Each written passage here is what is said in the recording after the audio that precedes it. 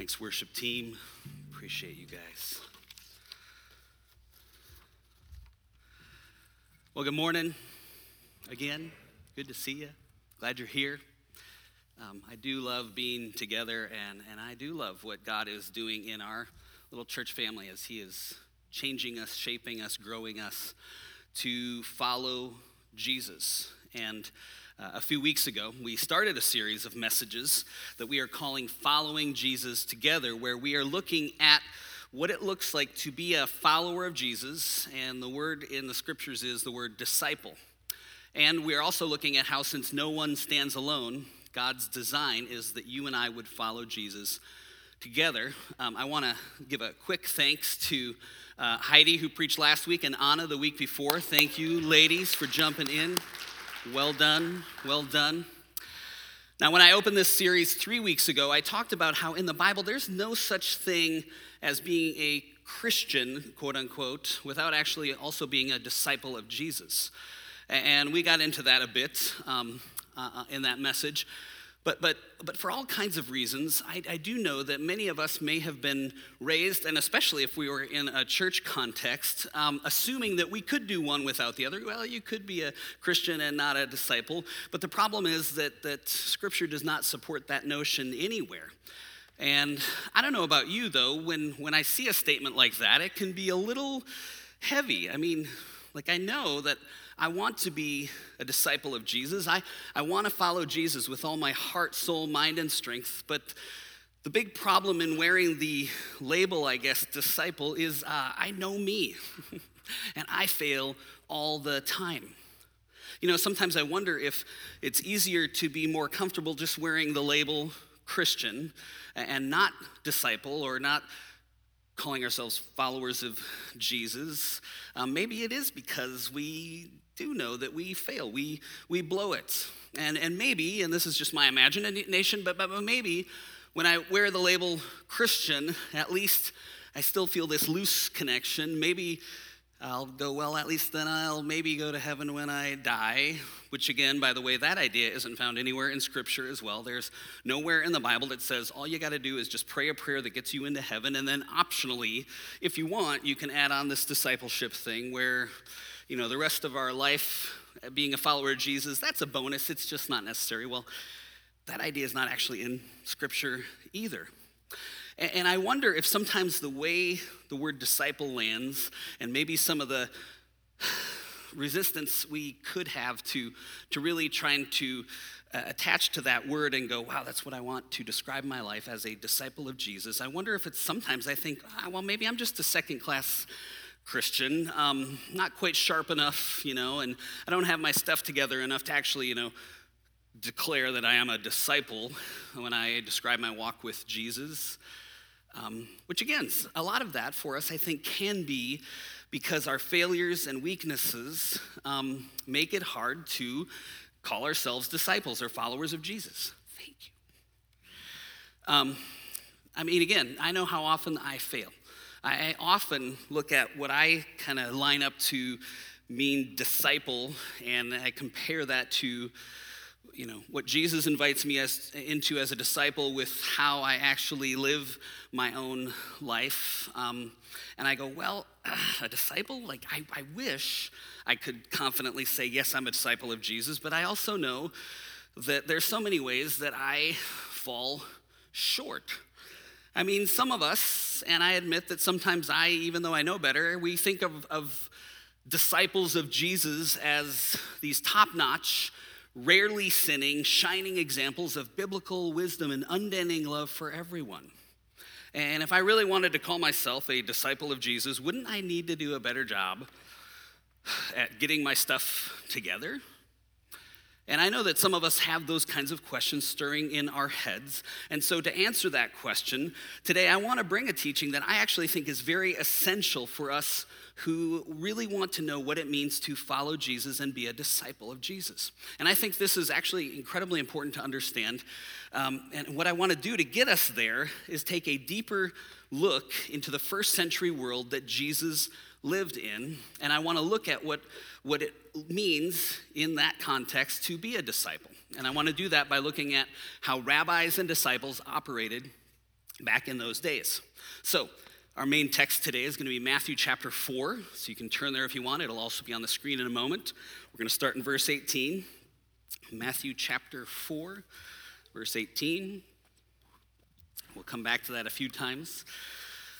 And buckle up, here we go.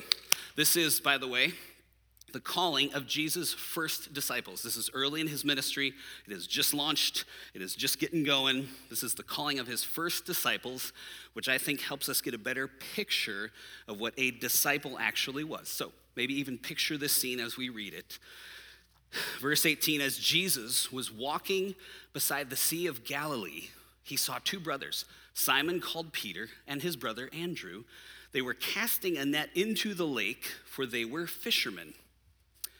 Verse 19, come, follow me, Jesus said, and I will send you out to fish for people.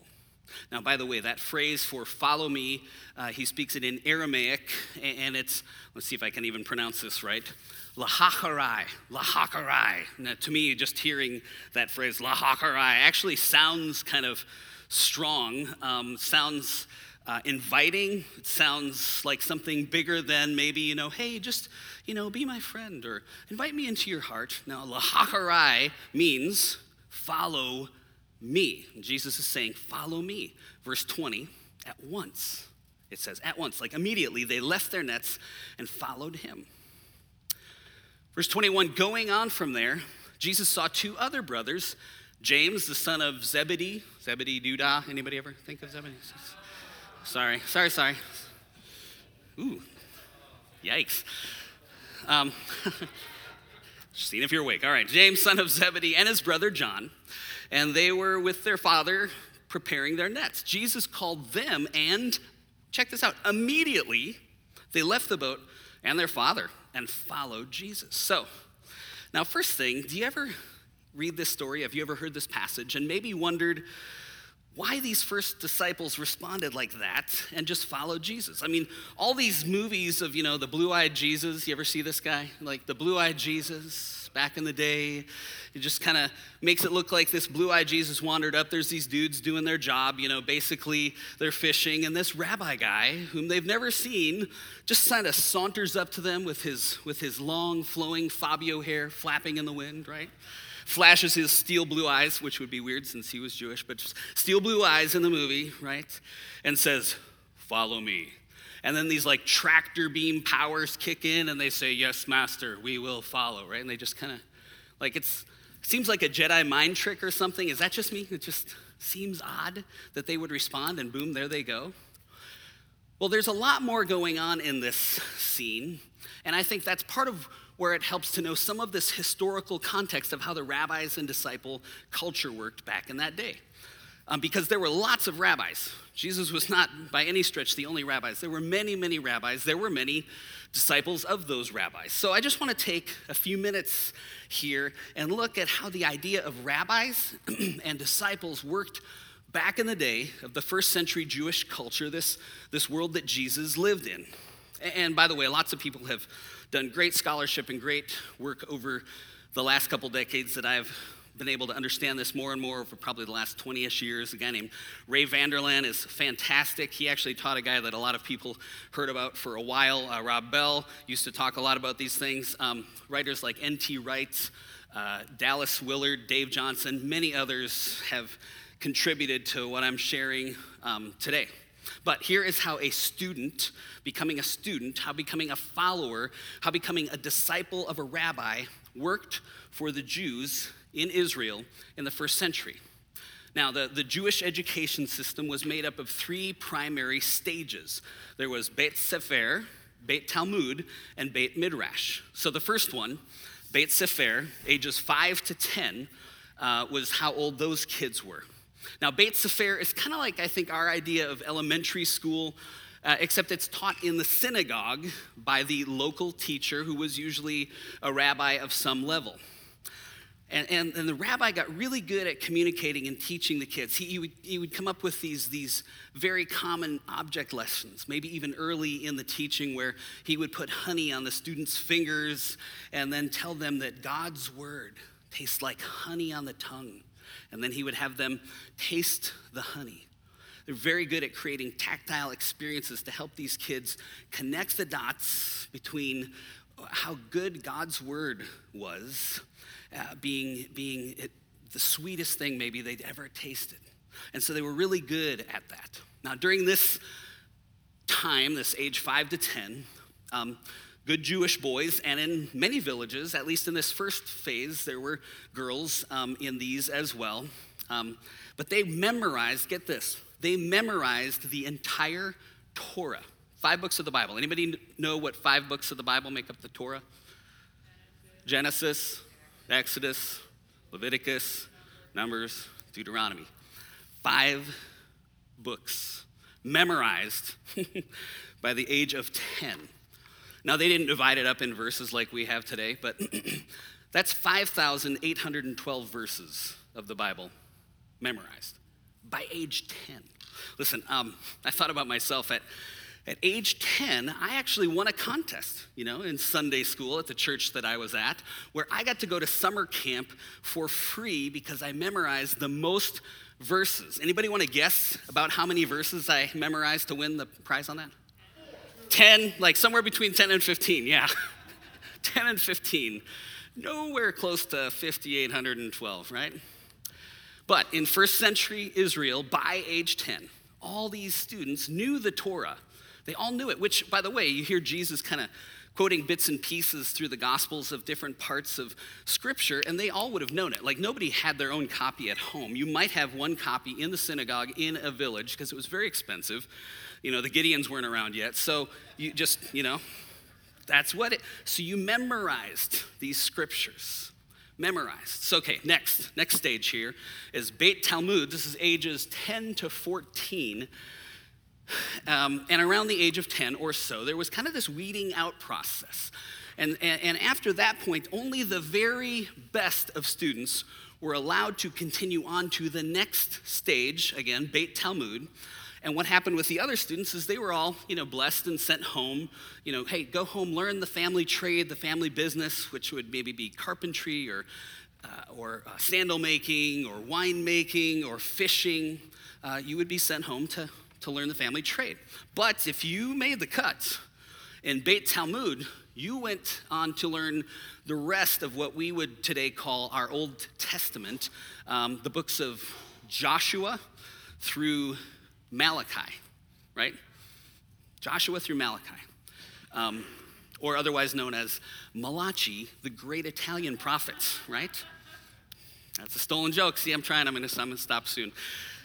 I'm going to try that second service anyway. All right, so that's right. Oh, by the way, in this phase here, where they're memorizing all the scriptures here, how old was Jesus when his parents had to come back and find him in the temple area? How old was he? Anybody remember that story?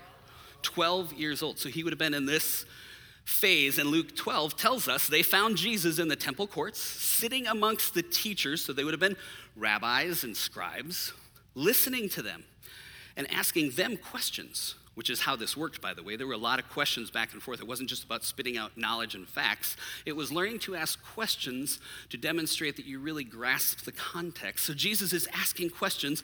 The scripture says everyone who heard him was amazed at his understanding and his answers. So Jesus probably, most likely, went through this as well. It would have been normal.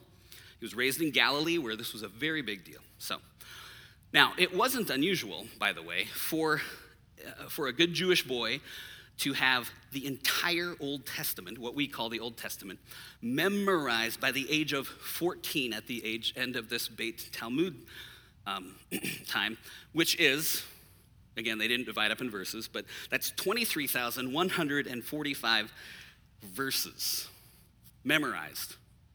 Wow. All right, so then next here, the age of 15, almost all of these students would finish their education.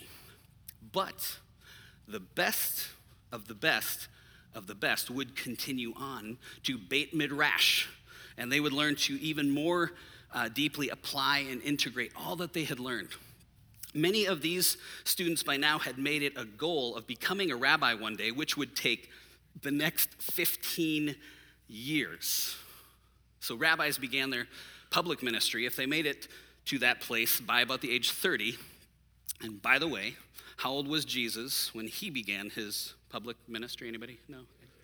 So it totally just, age 30, it just lines up with this whole structure of how they do this. Now, interestingly, about this section of education, again, Beit Midrash, these best of the best of the best would find a rabbi to learn from. Now, each rabbi had a different interpretation, oftentimes their own interpretation on how to live out the Torah, the law of Moses. What many of us know, part of that is the Ten Commandments. For instance, one of the Ten Commandments would be honor the Sabbath day to keep it holy. Now, that is in the law of Moses, and many of us maybe even have some of the Ten Commandments memorized. But the question that these students would be asking would be, how does that law in the law of Moses get applied? So they would wonder, okay, so how can a faithful Jew, like what could a faithful Jew that's trying to obey Torah, what could they do on this day of rest, on Sabbath, and still keep the Sabbath day holy, right? Now, one rabbi might say, well, you are allowed to walk somewhere on the Sabbath. You can walk somewhere. But the distance you are allowed to walk can't be any farther than the distance would be from your home to the synagogue. And if you go farther than that, then you are not honoring the Sabbath. You are breaking the Sabbath. That would be his interpretation. But another rabbi might say, well, no. Listen, you can actually go twice the distance from your home to the synagogue because you've got to get back, right? So whatever you do, right, you can go twice the distance. And they would really just kind of divide these things out into very, very particular teachings about how to, observe the commandment. I mean, you'd have the commandment, which everyone would memorize. You'd have the law of Moses. But then these rabbis had an interpretation of those rules and what was required in order to actually obey those laws. Now, a rabbi's interpretation, their rules, was called his yoke. It was called his yoke. That was his version, right? And when you, a disciple of a rabbi, studied under a rabbi, you took his yoke upon you. Now, those of you that know a little bit about Scripture in the New Testament, can you see where I'm going with this? There's a verse in Matthew 11 where Jesus actually talks about a yoke. And in fact, let's read this out loud together up on the screen, Matthew 11. Let's read this together. Jesus said, "Come to me, all you who are weary and burdened, and I will give you rest. Take my yoke upon you and learn from me, for I am gentle and humble in heart, and you will find rest for your souls. For my yoke is easy and my burden is light." So, picture this verse here, right? Among many rabbis, this rabbi, Jesus, comes upon the scene saying that his yoke is easy. His burden was light. I mean, unlike the typical rabbi of the day, Jesus is not about endless lists of rules and regulations. So when we see Jesus using a word like this, the word yoke, he's not just picking words out of the air. He's speaking like a rabbi would speak. Very common in that day. And for me, that just helps a lot of this stuff make more sense to remember the culture, to remember that Jesus was a rabbi.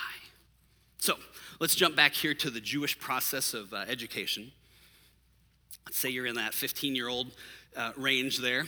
Now, if you made it this far, after a couple years, what you would do is then find a rabbi you admired, and you would kind of apply to become his Talmid is the word, the Hebrew word, Talmid. You become his disciple.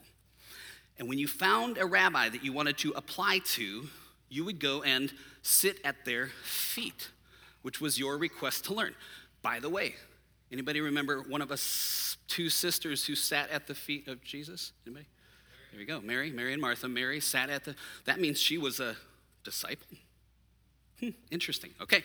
Jesus reversed some of those roles that the culture had eliminated women from. And that's a beautiful thing right there. But you would sit. If you wanted to be a disciple, you would sit at their feet. That was your request to learn.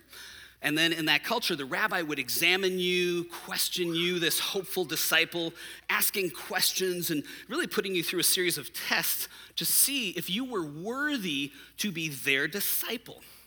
And rabbis were able to be super selective because back in those days, becoming a religious ruler was a highly prestigious position.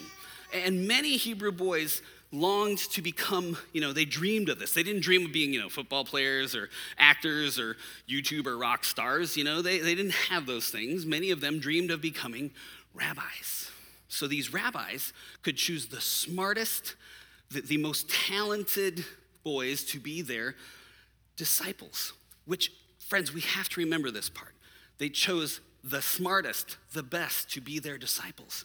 And rabbis were very demanding because when a rabbi would say yes and choose a disciple, they were choosing someone who they believed could become just like them.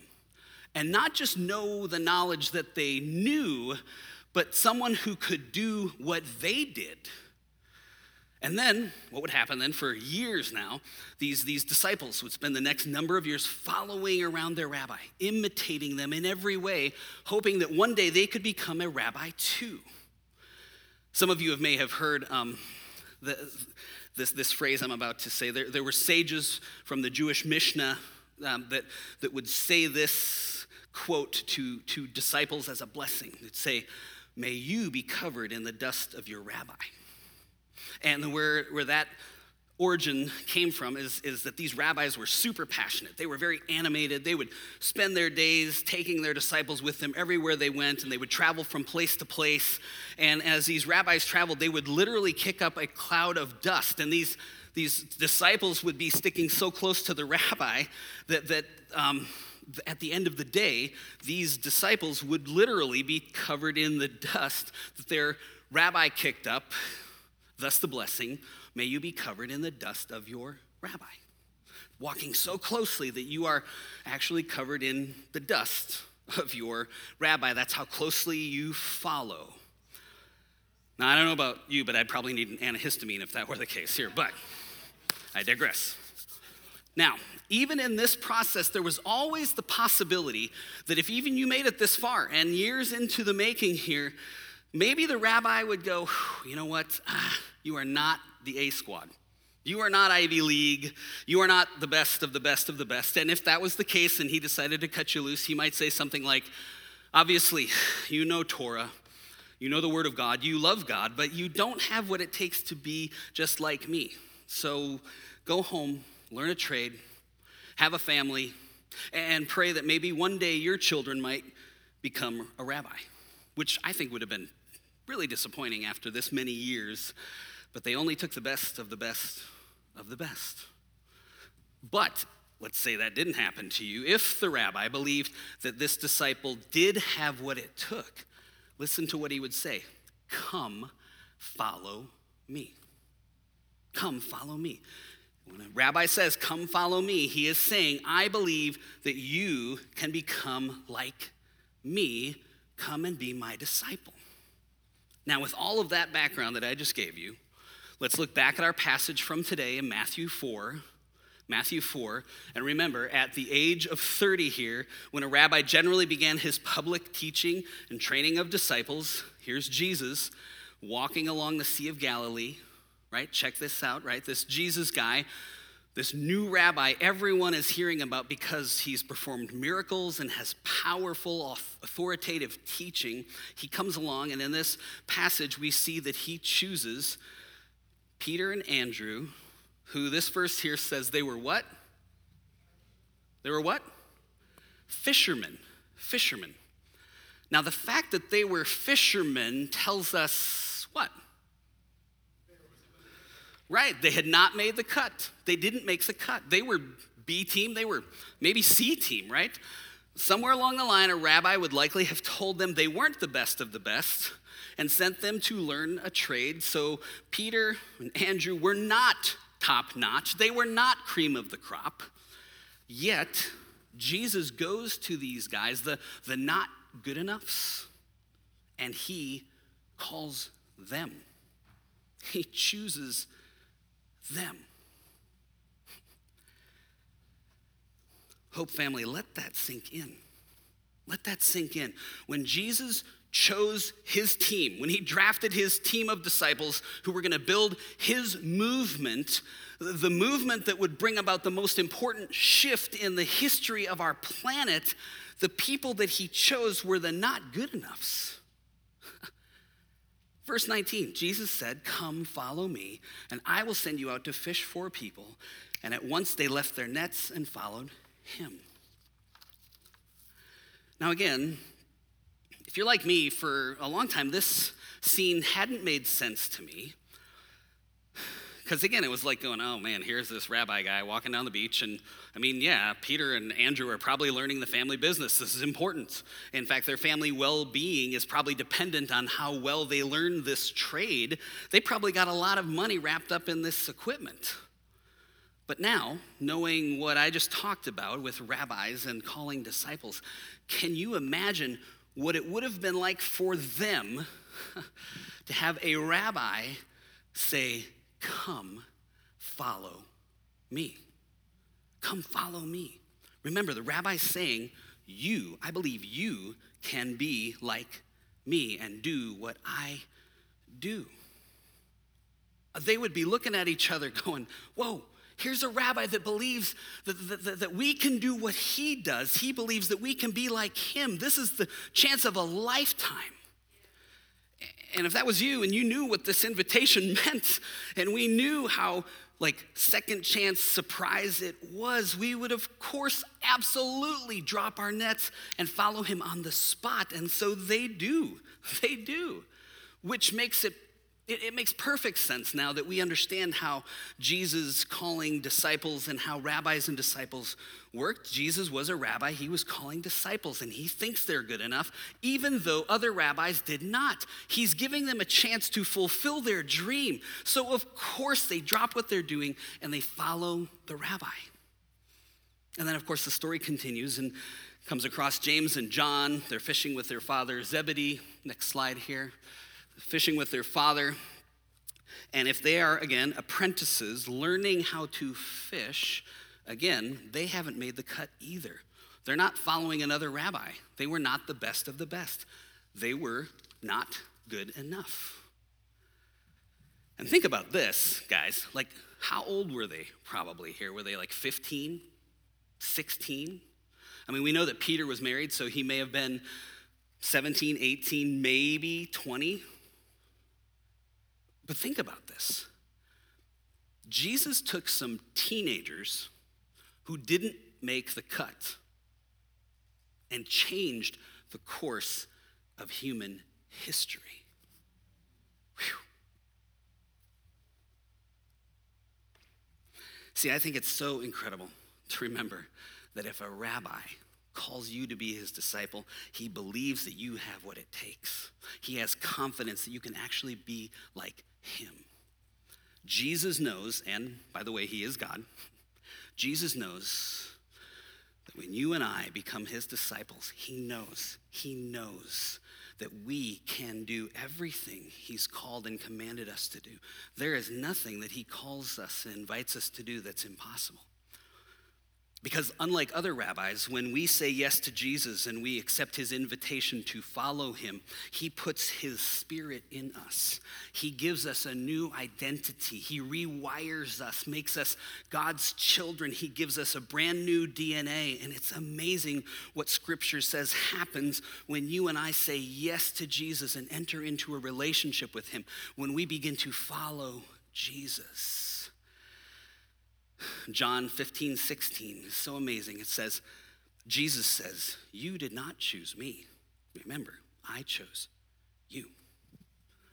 I chose you," says Jesus. See, there's a few things I think we can learn about being a disciple from this scene in Matthew 4. Jesus didn't choose the best. He chose the willing. It's that way today as well. Jesus doesn't choose the best. He chooses the willing.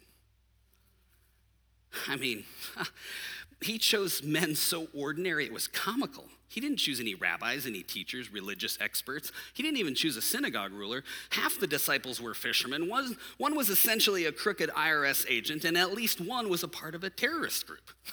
I mean, hello, right? He chose the B team, the third string, because Jesus' work in this world is not about the best and brightest working hard for Jesus. It's about Jesus' power on display through ordinary people and what Jesus would do through them and what Jesus does through us. I love how honest this passage in 1 Corinthians chapter 1, verses 26 to 29.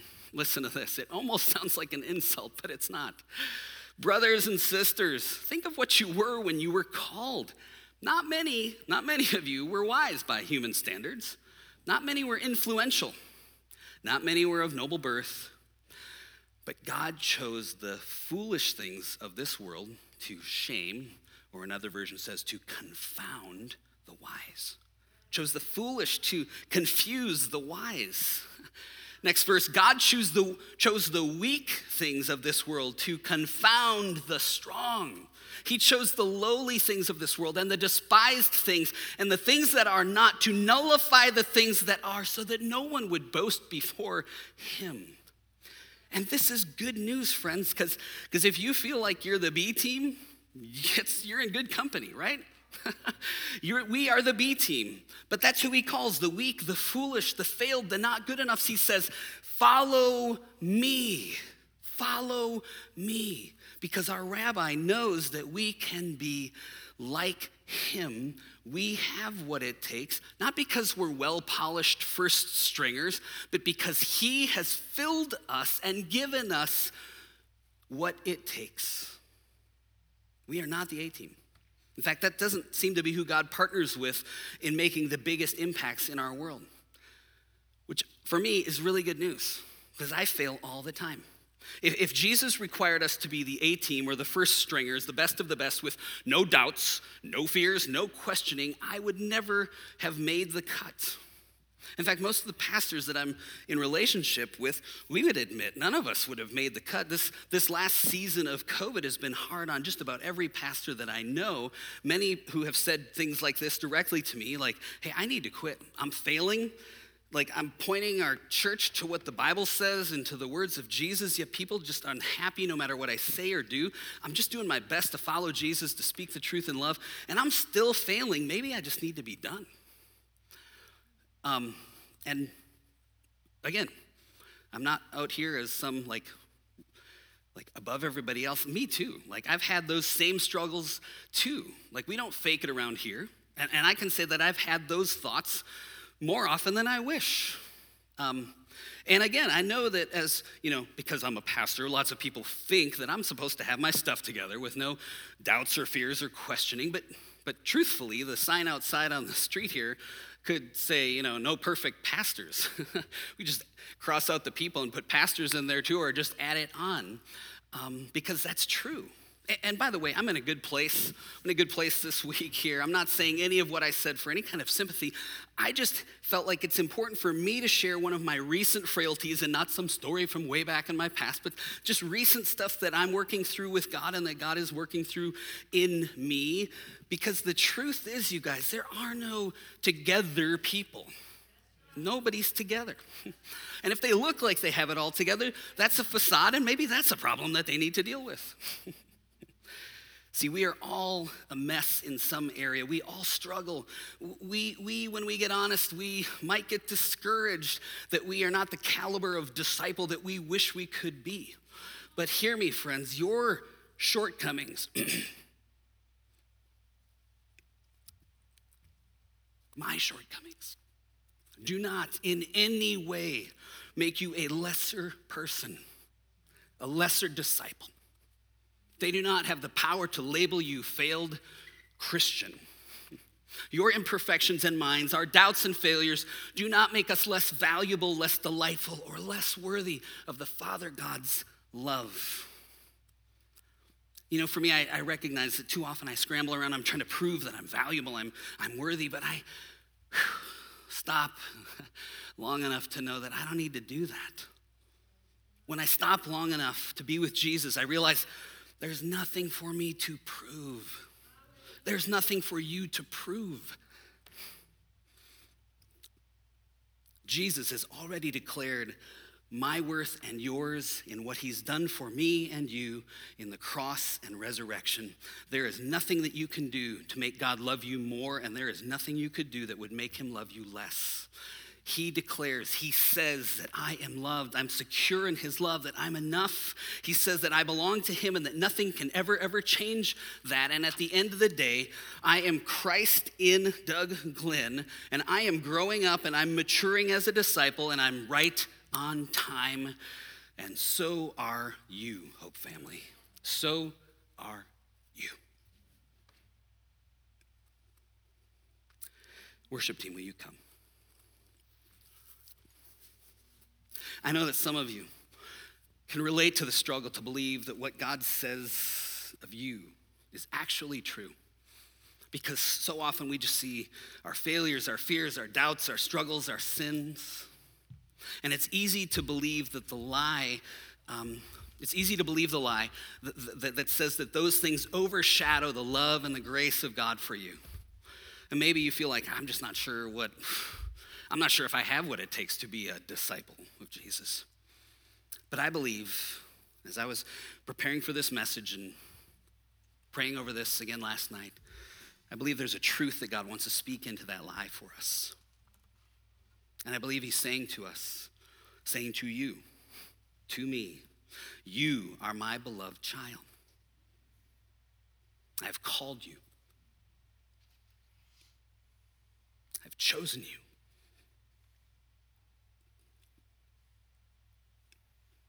You belong to me. You are mine. I believe that God is saying to us, that Jesus is saying to us as a community as well, follow me, disciple. I have called you. I put my life in you. You have access to the power of the Holy Spirit. I now live in you. And as my disciple, you can follow me into a life worth living. So will you trust me? Will you believe my truth over the lies that try to defeat and discourage you from living as my beloved disciple? Will you follow me?